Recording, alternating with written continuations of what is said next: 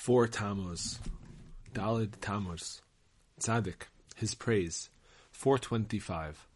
Once, the Rabbi said, through faith, a person can reach such a state of longing that he does not know what he is longing for, and he can only cry out, Gewalt, bind me, I want to be a Jew. The Rebbe once discussed the debate then taking place among the scientists of his day. One opinion maintained that the planets were in motion revolving around the Earth. The second opinion argued that it was the Earth which rotated and revolved. According to their explanations, the Earth did not fall because of the great speed at which it was rotating on its axis.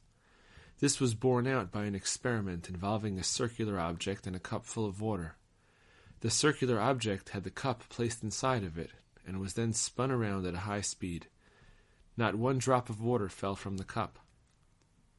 This was seen as proof for why the Earth remains fixed in the sky. The Rebbe, however, did not agree with this reasoning. Rather, he sided with the first opinion, citing the verse, "And the earth stands forever," Ecclesiastes 1:4. There is a certain type of bird of which there is only one in the world. When this bird grows old, it becomes weak. Realizing this, the bird flies to the top of a mountain, where it builds a nest from all different types of fragrant leaves. The bird sits on the nest until it feels its strength returning. It then begins to fly up higher and higher towards the sun. Eventually, this bird is burned by the sun's heat and falls into the sea where it drowns. Another bird is then created in its stead.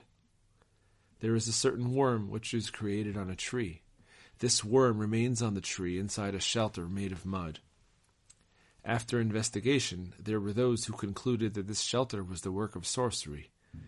The Rebbe disagreed with their conclusion. He said that the worm built the shelter from its own bodily coolness and the dust in the air. When the dust falls on the moisture, a shell is formed around the worm.